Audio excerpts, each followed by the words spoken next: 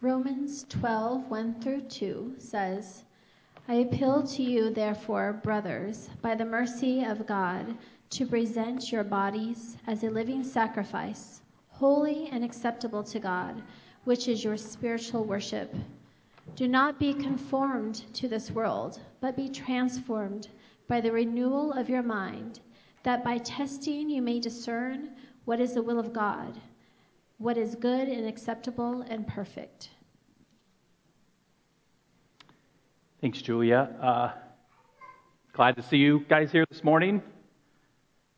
As we've talked about already, life over the past several weeks, even this last week, has gotten a little surreal. Cancellations of so many things, including sporting events, no March Madness, closing of Disneyland, and have you been to the grocery store lately? Get that, if you go to Sam's Club, get that app where you can check yourself out. Otherwise, you'll be there for a while. And this Sunday was the first time, I think, I was specifically glad to be the pastor of a small church. Because the county, state has said that meetings of 250 or more are to be canceled. Many large churches are having online-only services.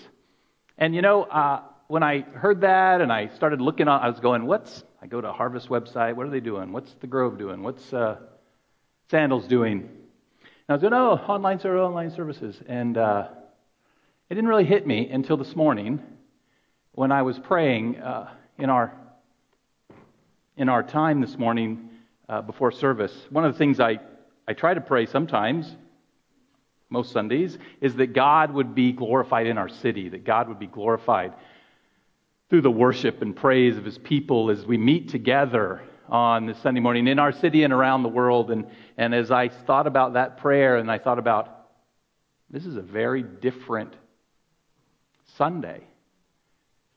In our world, in our city, around the world, there are some people meeting, we're meeting, but the vast majority, or many in these large churches, they're at home. They maybe in front of a computer, I don't know, a TV. I think about my daughter, she goes to a church in Redlands and fine, and her son. Yes, I did mention my grandson, but that was an accident. Her husband is part of the worship sound, and he's there. He's going to church because they're doing the online thing, but Beth's at home with the baby, I don't know how that's going for her, this online stuff. So I began to just lament at the loss of this day, and for the people and for God in that sense that we gather as His people to worship Him. Riverside Life Services Banquet was canceled. The Power Ministry trip, at least part of it, was canceled. And this is this and much more. I mean, I'm just talking about some things I know about here, is being motivated by a virus. And whether you believe these drastic measures are necessary or not, it does illustrate the fact that with proper motivation, drastic actions can be taken. And that's exactly what we're going to be talking about this morning. Not the drastic actions being motivated by the coronavirus, but the drastic actions that the Apostle Paul wants to motivate the Christians in Rome, and I believe throughout history, to make.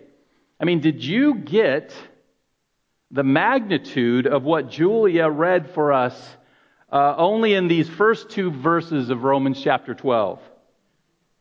Do you see what the Apostle Paul, and always inspired by the Holy Spirit, this is the Word of God, is asking, is commanding, is instructing, is demanding his readers, Christians, you and I, to do and to be? Chad referred to it some. Tom, I think, referred to it a little bit. The drastic actions he's calling us to take. Just take a moment and reflect on what's before us in Romans chapter 12 through 16, really specifically verses 1 and 2, but then I'll refer to the whole thing. This past week I was listening to talk radio, And the host took a break from talking about the coronavirus, the topic everywhere, and instead addressed the topic of why people leave their faith. And he's not a Christian, he's a Jewish man. He gave a number of reasons, including God not living up to people's expectations, God not protecting people from the difficulties of this life, God not answering someone's prayer as they expect Him to answer it. But someone called in and said she thought people left faith because in our society of instant gratification, of a society that values safety and entertainment and fun that goes along with it, above all, they value these things. Religion or faith is just too hard. It's just too demanding. She said there are lots of demands on people of faith, and she listed some, like going to Mass every week. She was a Catholic. Obeying the 10 Commandments. Loving and caring for other people. Love your neighbor as yourself. These are difficult demands, she said, and people don't want to do them, and so I'm done and I'm moving on. And I thought, she's right. There are a lot of demands, but she didn't even scratch the surface of the astonishing demands God makes on His people. 2 of which are found in this first 2, maybe the 2 biggest, I don't know, verses in Romans chapter 12. To present our bodies as a living sacrifice, holy and acceptable to God. Picture a lamb on the altar before His throat is slit. Picture Christ on the cross, dying for your sins and mine. These are sacrifices that resulted in death, but we're commanded to give our bodies, our lives, fully to God as living sacrificial offerings, which means we must fully release, as if we were dead, surrender ourselves to Him. Our life no longer belongs to us. We must be what God wants us to be. We must go where God wants us to go. We must do what God wants us to do. That's the thing. And then Paul adds, if that's not enough, to not be conformed to this world, but be transformed by the renewal of your mind, to no longer in any way follow the ways of this world, to give up worldly, sinful, wrong acts and thoughts, to instead submit your mind to renewal through the power of God's Spirit, to surrender yourself to God's work of total transformation. Again, to become not what you have in mind, but what God has in mind for you. These are huge demands, commands, instructions, however you want to term them, that Christians are to live out. I would say these demands are at the heart even of right Christian living. These commands define how we're to relate to God and to the world around us. And next week, Lord willing, we'll look at these 2 demands more closely. But Romans 12 through 16, in Romans 12 through 16, these 2 are only the beginning of the awesome demands that God makes upon His people. Beginning in verse 3, Paul will give us a number of instructions about how we're to relate to one another, how we're to be ourselves. There's some humility we're going to be called to, and how we're to relate to the people around us. But today, we're not going to focus on these demands for right living, these drastic actions that we're to take. Instead, we're going to see the motivation behind these actions. For people to act in drastic ways, there must be clear motivation. There must be a foundation. There must be a basis. We are seeing that lived out before us, right? With the coronavirus. There's a lot of action going on, and the foundation is that some people are getting sick and dying. And Paul knows this as well. Therefore, he doesn't just jump directly to the practical instruction of Romans chapter 12. It comes after 11 chapters where Paul's been focusing mainly on doctrine, what we as Christians are to believe, and theology, the study of theos, which is Greek for God. Paul has been describing what we are to believe about the nature of God, about the nature of humanity, and the nature of God's work in relationship to humanity, His work with us. And now in chapter 12 through 16, he turns from the focus of doctrine and theology to focus on practice and ethics and behavior and how we live. For the next 5 chapters, Paul provides practical instructions on how to live the Christian life. What we're to do, not do, as believers in Jesus Christ. Practical instruction is the natural outflow of the doctrine and theology that's gone before. Or put more simply, among other things, the doctrine and theology of Romans 1 through 11 is given to provide the motivation, the basis, the foundation we need to live out the drastic changes called for in Romans 12 through 16. Paul didn't begin with the drastic actions he wants you to take. He just didn't start off going, present your bodies as a living sacrifice. That's not verse 1 of Romans chapter 1. He began by telling us why we are to obey. Why we're to take these drastic steps. You know, when I was a kid, and my mom and dad, bless them for they are here, when they told me something, to do something, if I asked why, the usual answer was, you had the same parents I did, right? Because I said so, and I've been that parent myself, right? And that's fine. You can get tired of why as a parent.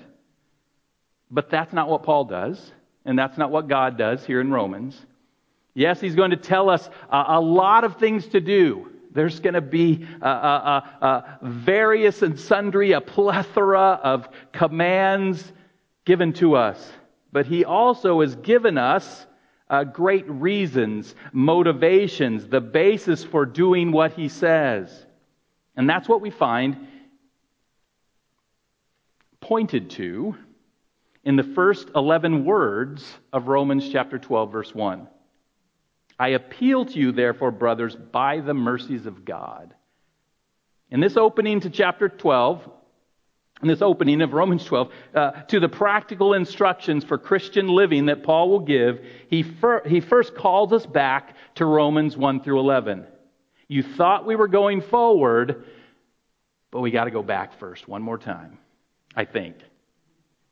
He wants us to see how what's to come relates to what's gone before. So let's look at the relationship to Romans 1 through 11. The relationship of Romans 1 through 11 to Romans 12 through 16. And Paul makes that relationship clear with this opening phrase of chapter 12. I appeal to you, therefore, brothers and sisters.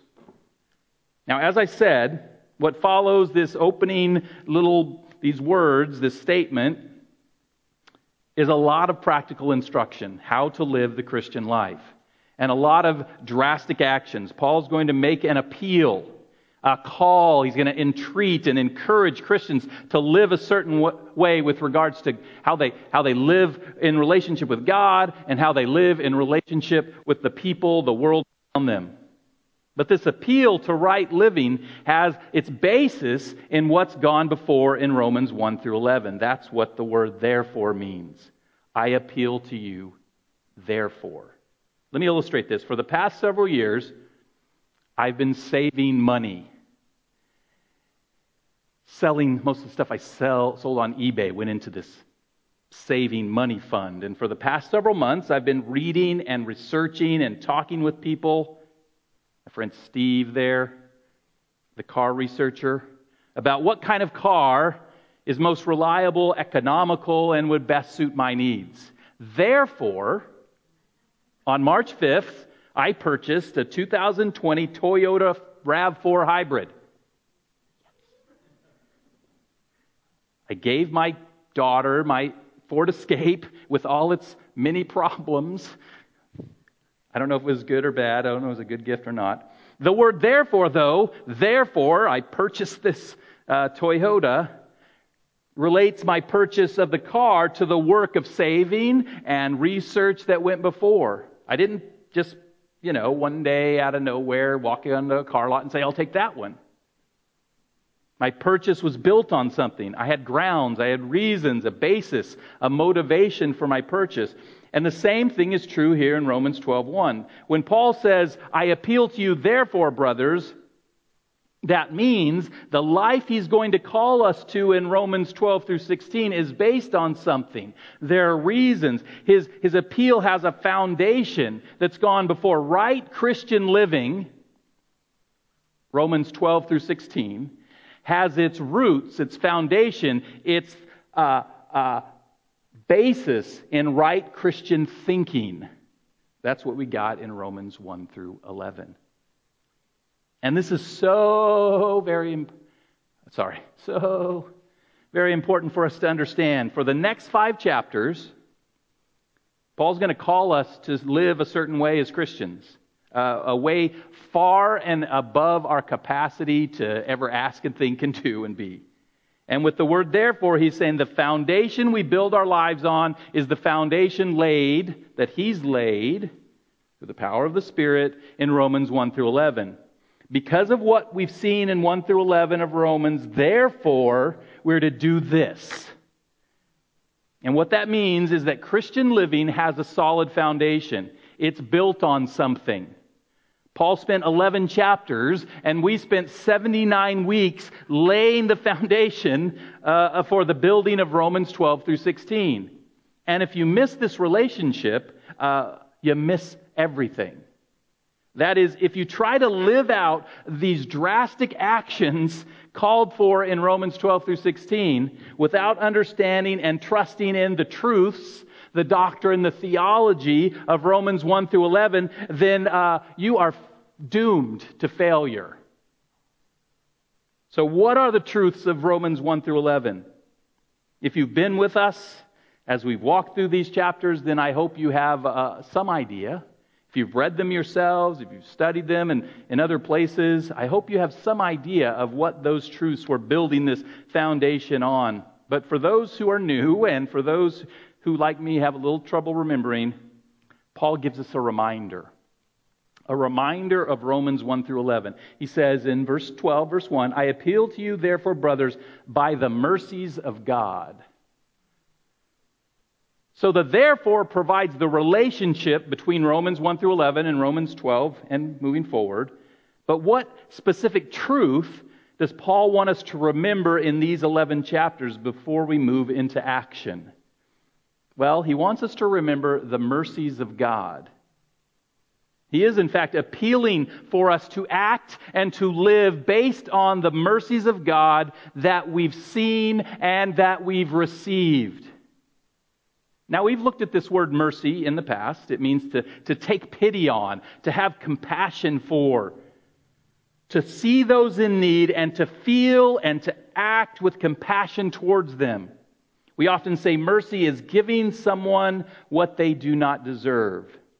Having compassion on someone who doesn't deserve compassion. And Paul is making an appeal to his brothers and sisters in Christ, and he makes that appeal by or through, or as the NIV puts it, in view of the mercies of God. I like that translation, the NIV, because it makes it clear that as we come to the drastic actions that follow, we are to ever keep the mercies of God before us.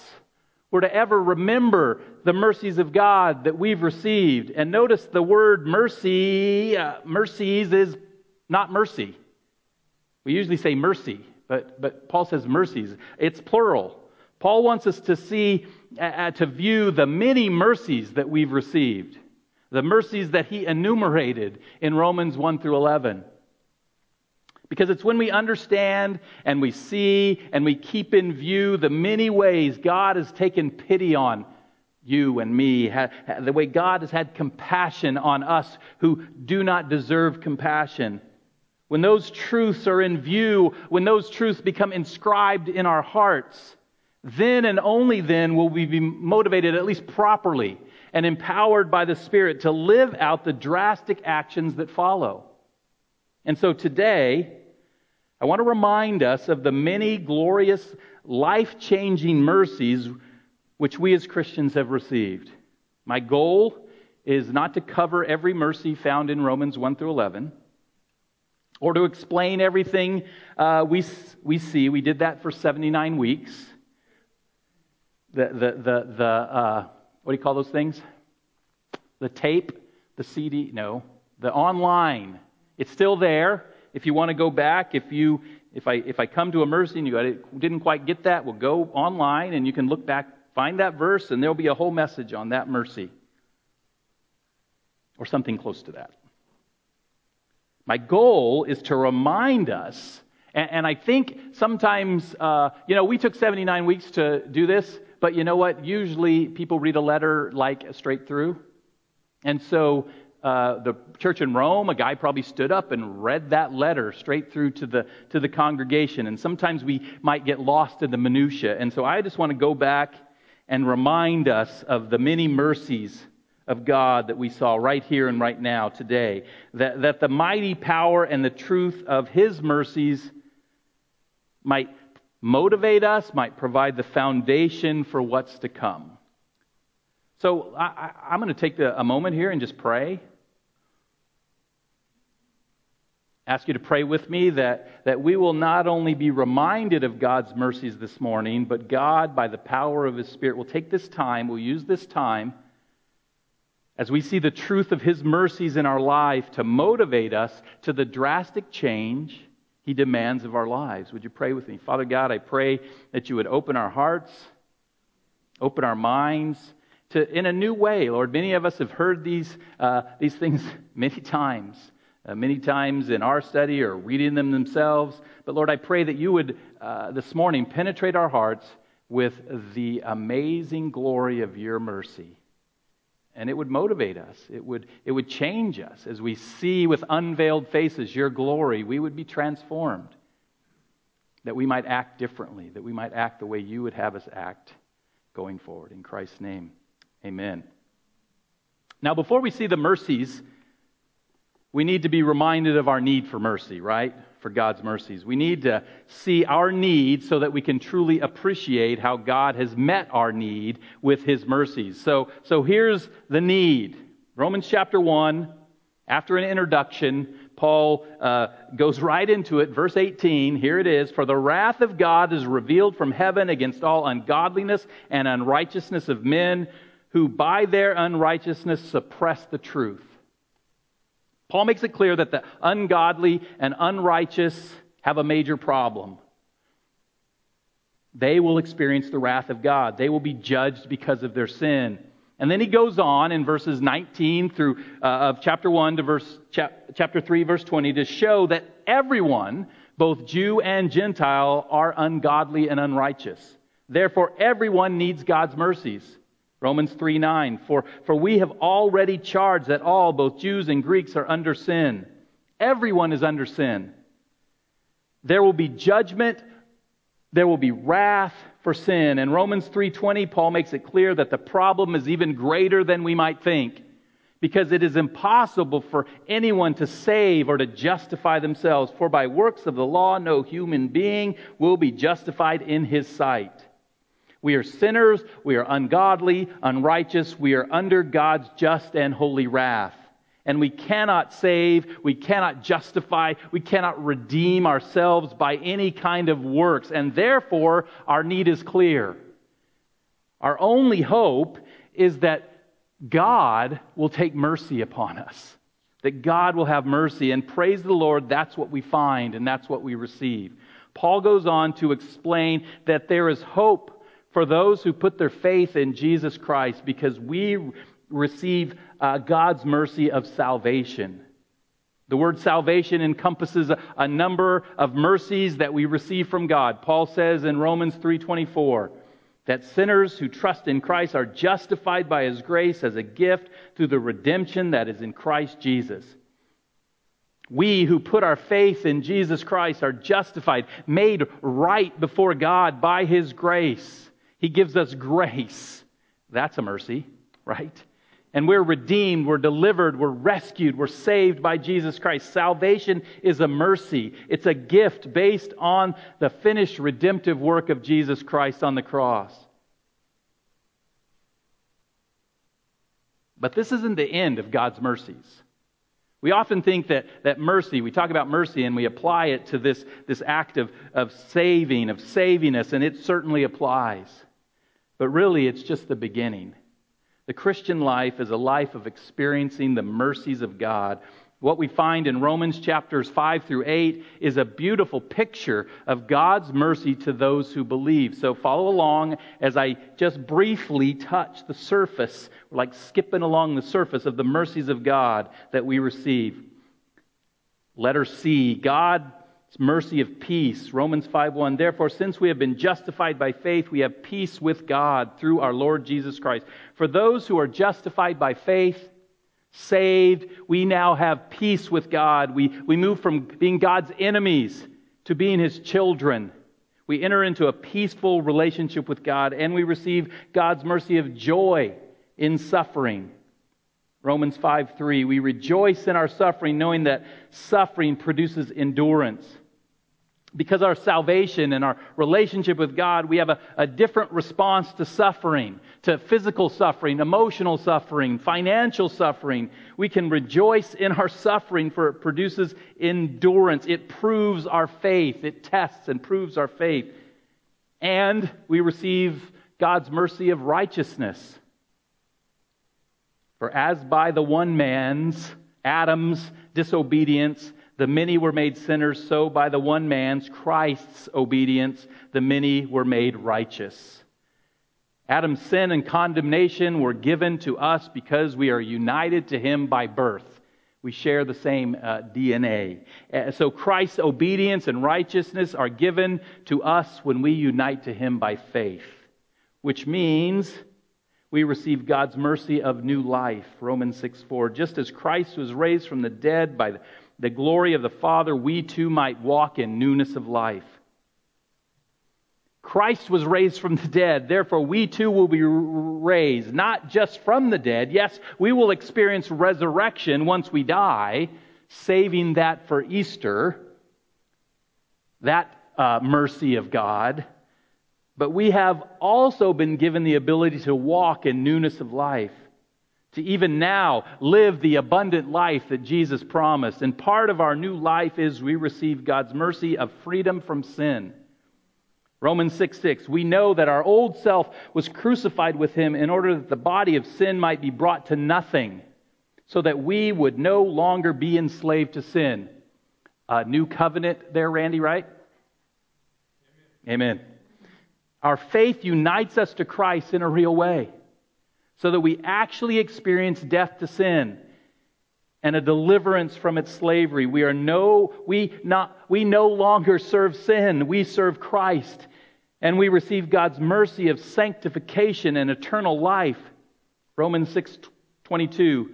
But now that you have been set free from sin and have become slaves of God, the fruit you get leads to sanctification and its end, eternal life. I don't know about you, but I'm getting overwhelmed here by the mercy of God. As a result of our freedom from sin and slavery to God, God leads us through this process. And we talked about this of sanctification, of being set apart, of living this holy life right now. We're empowered to live a transformed life here on earth. And one day, by God's mercy, we will be fully transformed to live for eternity in His presence. Then, in Romans chapter 7, a little different chapter, verses 7 through 24, Paul describes the life of one who's at war with sin, struggling to overcome sin, trying and failing and doing what he does not want to do. But because of God's great mercy, the story of the struggle ends in great hope. We receive God's mercy of deliverance from sin. Yes, we're being sanctified, transformed into the image of Jesus Christ. And yes, we've been given freedom from sin. We do not have to sin. But when we do, God does not reject us. Instead, by His mercy, He promises deliverance. Romans 7:24, wretched man that I am, who will deliver me from this body of death? Thanks be to God through Jesus Christ our Lord. Those who put their faith in Jesus Christ, by the mercy of God, can experience deliverance from their struggle with sin. And now we come to Romans 8. And we could probably just read the chapter, but I'll just highlight a few things. Some of the incredible mercies we find that we receive. God's mercy it begins with God's mercy of no condemnation. There is therefore now no condemnation for those who are in Christ Jesus. Christ takes on our sin. We take on Christ's righteousness. Therefore, there is no condemnation. We are righteous before God. What a glorious mercy. And we receive God's mercy of life in the Spirit. Verse 5 of chapter 8. And those who live according to the flesh set their minds on the things of the flesh, but those who live according to the Spirit set their minds on the things of the Spirit. Formerly we lived according to the flesh, but by the mercy of God we've been given the gift of the Holy Spirit, so that we can now live according to the Spirit. As we set our minds on the things of the Spirit, the purposes of God, the Spirit of God transforms and directs our lives for His good purposes. And we receive God's mercy of adoption. Romans 8:15, you have received the Spirit of adoption as sons, by whom we cry, Abba, Father. When we trust in Christ, God mercifully adopts us into His family. We become His sons. All the rights of sons, whether you're male or female, you have the rights of the sons. We can come to Him with our deepest longings, with our greatest needs. We can cry out to Him as our Father. And we receive God's mercy of goodness when we do. Romans 8:28. And we know that for those who love God, all things work together for good, for those who are called according to His purpose. For those who love God, who are called according to His purpose, for those who trust in Jesus Christ, by God's mercy, all things, whether they seem good or bad, work together for our ultimate good. And we receive God's mercy of total transformation. We talked about sanctification, but it will end with total transformation. For those whom He foreknew, verse 29 of Romans 8, He also predestined to be conformed to the image of His Son. Sanctification is a gradual process, but it's also a complete process. He who began a good work in you will complete it. We are being transformed from who we were before Christ to who we are becoming into the image of Christ. And one day when we see Him face to face, we'll be fully transformed. And we receive God's mercy of favor. Romans 8:31-32.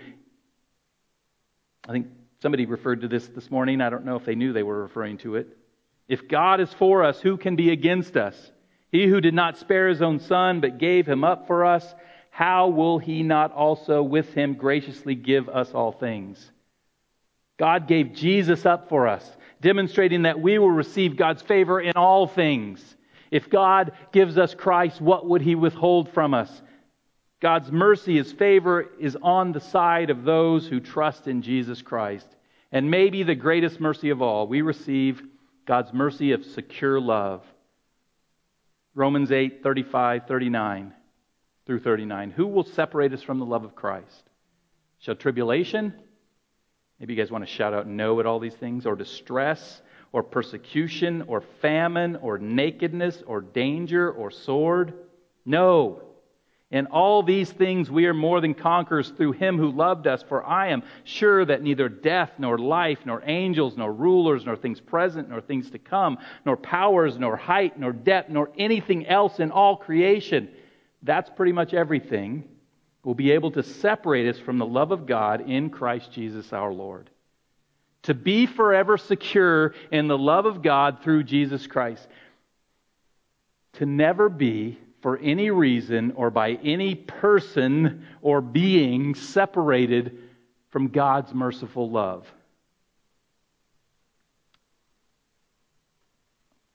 There you go. And then we come to Romans 9-11. Again, a little different. In these chapters, Paul is in one sense defending the mercy of God. He's showing that God is absolutely sovereign and God is absolutely faithful to His promises of mercy to Israel. That His word has not failed, that He has a foolproof, merciful plan to save both Jews and Gentiles. And in these chapters, we see that God's mercy is God's choice. For he says to Moses, I will have mercy on whom I have mercy, and I will have compassion on whom I have compassion. So then it depends not on human will or exertion, but on God who has mercy. We cannot earn God's mercy. It's not dependent on our will or our action, but on God's choice. If you've received God's mercy, then praise God. It's God's choice that you received His mercy. This is important for us to understand as we move forward into chapters 12 through 16. These drastic actions that we'll study are not meant in any way, shape, or form for us to seek to earn God's favor or God's mercy. They are, however, a response to the many mercies we've already received. I appeal to you, therefore, by the mercies of God. God's mercy comes first. Our action comes only in response to that. And it's only, it's only because He gives us the power to do it anyway. And finally, Paul ends his argument for God's sovereignty and faithfulness by declaring God's mercy is for all. Verse 32 of chapter 11, for God has consigned all to disobedience, that He may have mercy on all. The whole story, we talked about this not too long ago, redemptive history, including human disobedience or unbelief, is part of God's plan to show forth His glorious mercy to all, not to every person, but to both Jews and Gentiles. Okay, so that's the reminder of God's mercies. Let me give them to you just one more time. In response to our great need, God, in His mercy, compassion, takes pity on us and gives us salvation through faith in Jesus Christ, peace with God, joy in suffering, righteousness, a new life, freedom from sin, sanctification, eternal life, deliverance from sin, no condemnation, life in the Spirit, adoption into the family of God, ultimate goodness in all things, total transformation into the image of Jesus Christ, favor. God is for you. God is for your good. Security and love. His love for you will never fail. And we didn't do anything to earn any of these mercies. We were chosen by God to receive His mercies. And God's sovereignty and faithfulness means that He has a plan to give these mercies to all, to both Jews and Gentiles. And that's just some of His glorious mercies. So are you overwhelmed by the mercies of God? Because these truths about the mercies of God are not theoretical. They're actual.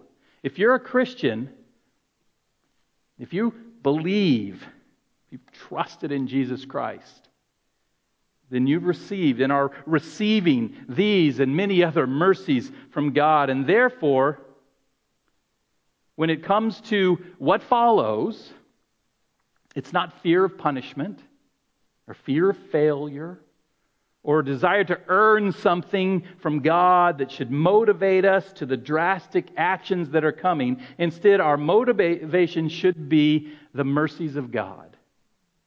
God has given us everything, and in return, He demands that we give Him ourselves.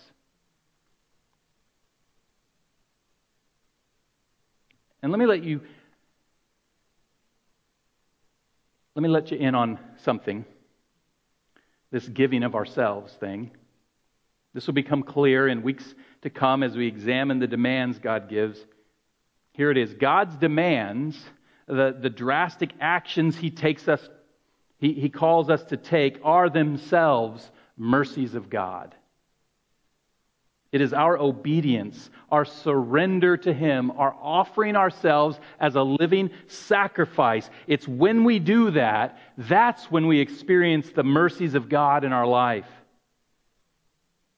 So this week, I'd encourage you to meditate. Take this list home. Maybe you toss the notes usually, and maybe that's okay, but this week, take it home. Look at those verses. Read Romans 1 through 11 just one time in one sitting, having all this background now prepared for you. Read the verses and be prepared for the drastic changes, the drastic actions. And these actions are for your good and for the glory of God. And let me say one final thing. Just in light of our current circumstances. One of the things we'll see in Romans 12 through 16 is that by the mercies of God, because we've received the mercies of God, God calls us to be a merciful people, to use what He's given us, including mercy and love, to minister to others. And so I was thinking about how I myself, how we as a church could respond in mercy and love in this coronavirus situation. And as I was reading through chapter 12, verse 13 stuck out to me. It says, and this is very practical, it says, contribute to the needs of the saints and seek to show hospitality. This virus has not only created a health issues, but for many, the reaction to the virus has created economic issues. And so many things being shut down. Businesses are losing money. Employees are not being paid. I mean, this came home to me. Christine and I, it's our spring break coming up. Well, actually, she's getting a longer break here maybe, but spring break, we had planned to go to Disneyland. You know, first world problem, right, Disneyland? And so I was thinking, Disneyland is closed now. They closed Disneyland, so we can't go. No awe for, no sadness for, okay. And so I go, whatever, Disneyland, Schmizneyland. But then we were going to stay down there a couple nights, and we had a hotel reservation, and I said, honey, you need to call and cancel that. And then it dawned on me, thousands of people will be calling and canceling their hotel reservations. Thousands upon thousands of people will not be going to restaurants, and the economy of Anaheim is going to take a huge hit, you know? And it said, it's more than just not getting to go ride Space Mountain or whatever. And so I just call us as believers, as people who've received mercy like no other. If you're not experiencing economic hardship because of the reaction to this virus, look around you for those who are. Are there people in your world who are suffering financially? People who are not working or not being paid? I'd appeal to you by the mercies of God to have mercy and compassion on them during this time, to contribute to their needs, living out the mercies of God that you've received. Maybe there's other things that, this idea of hospitality, it usually means inviting people in. Maybe it means going and taking things to people who can't get out, who shouldn't be out because of their age, because of their compromised immune system. Maybe you can serve someone in that situation. So take these things. Take these things and meditate on them, prepare as we go forward into the life that God's called us to. And it's a glorious life. It's not... I may have given the impression, I hope I did at the end there, that this is, it's all for your good. As you seek to present your bodies as a living sacrifice and all the rest that follows, that's when you experience real relationship with God, the mercies of God in your life. Let's pray together. Father God, I pray for each of us here today. Lord, I pray that we would understand deep in our heads and our hearts the great and mighty mercy, the many mercies that you have bestowed upon us, your children, those you've chosen to adopt. Lord, that we would know of your mercy in our lives in a true and a real way, and that would provide the foundation and the motivation for us to live a life of obedience to you, to live a life seeking to do what you want us to do, and not what we want to do, seeking to be live for you and live for the people around us instead of living for ourselves. In Christ's name, amen.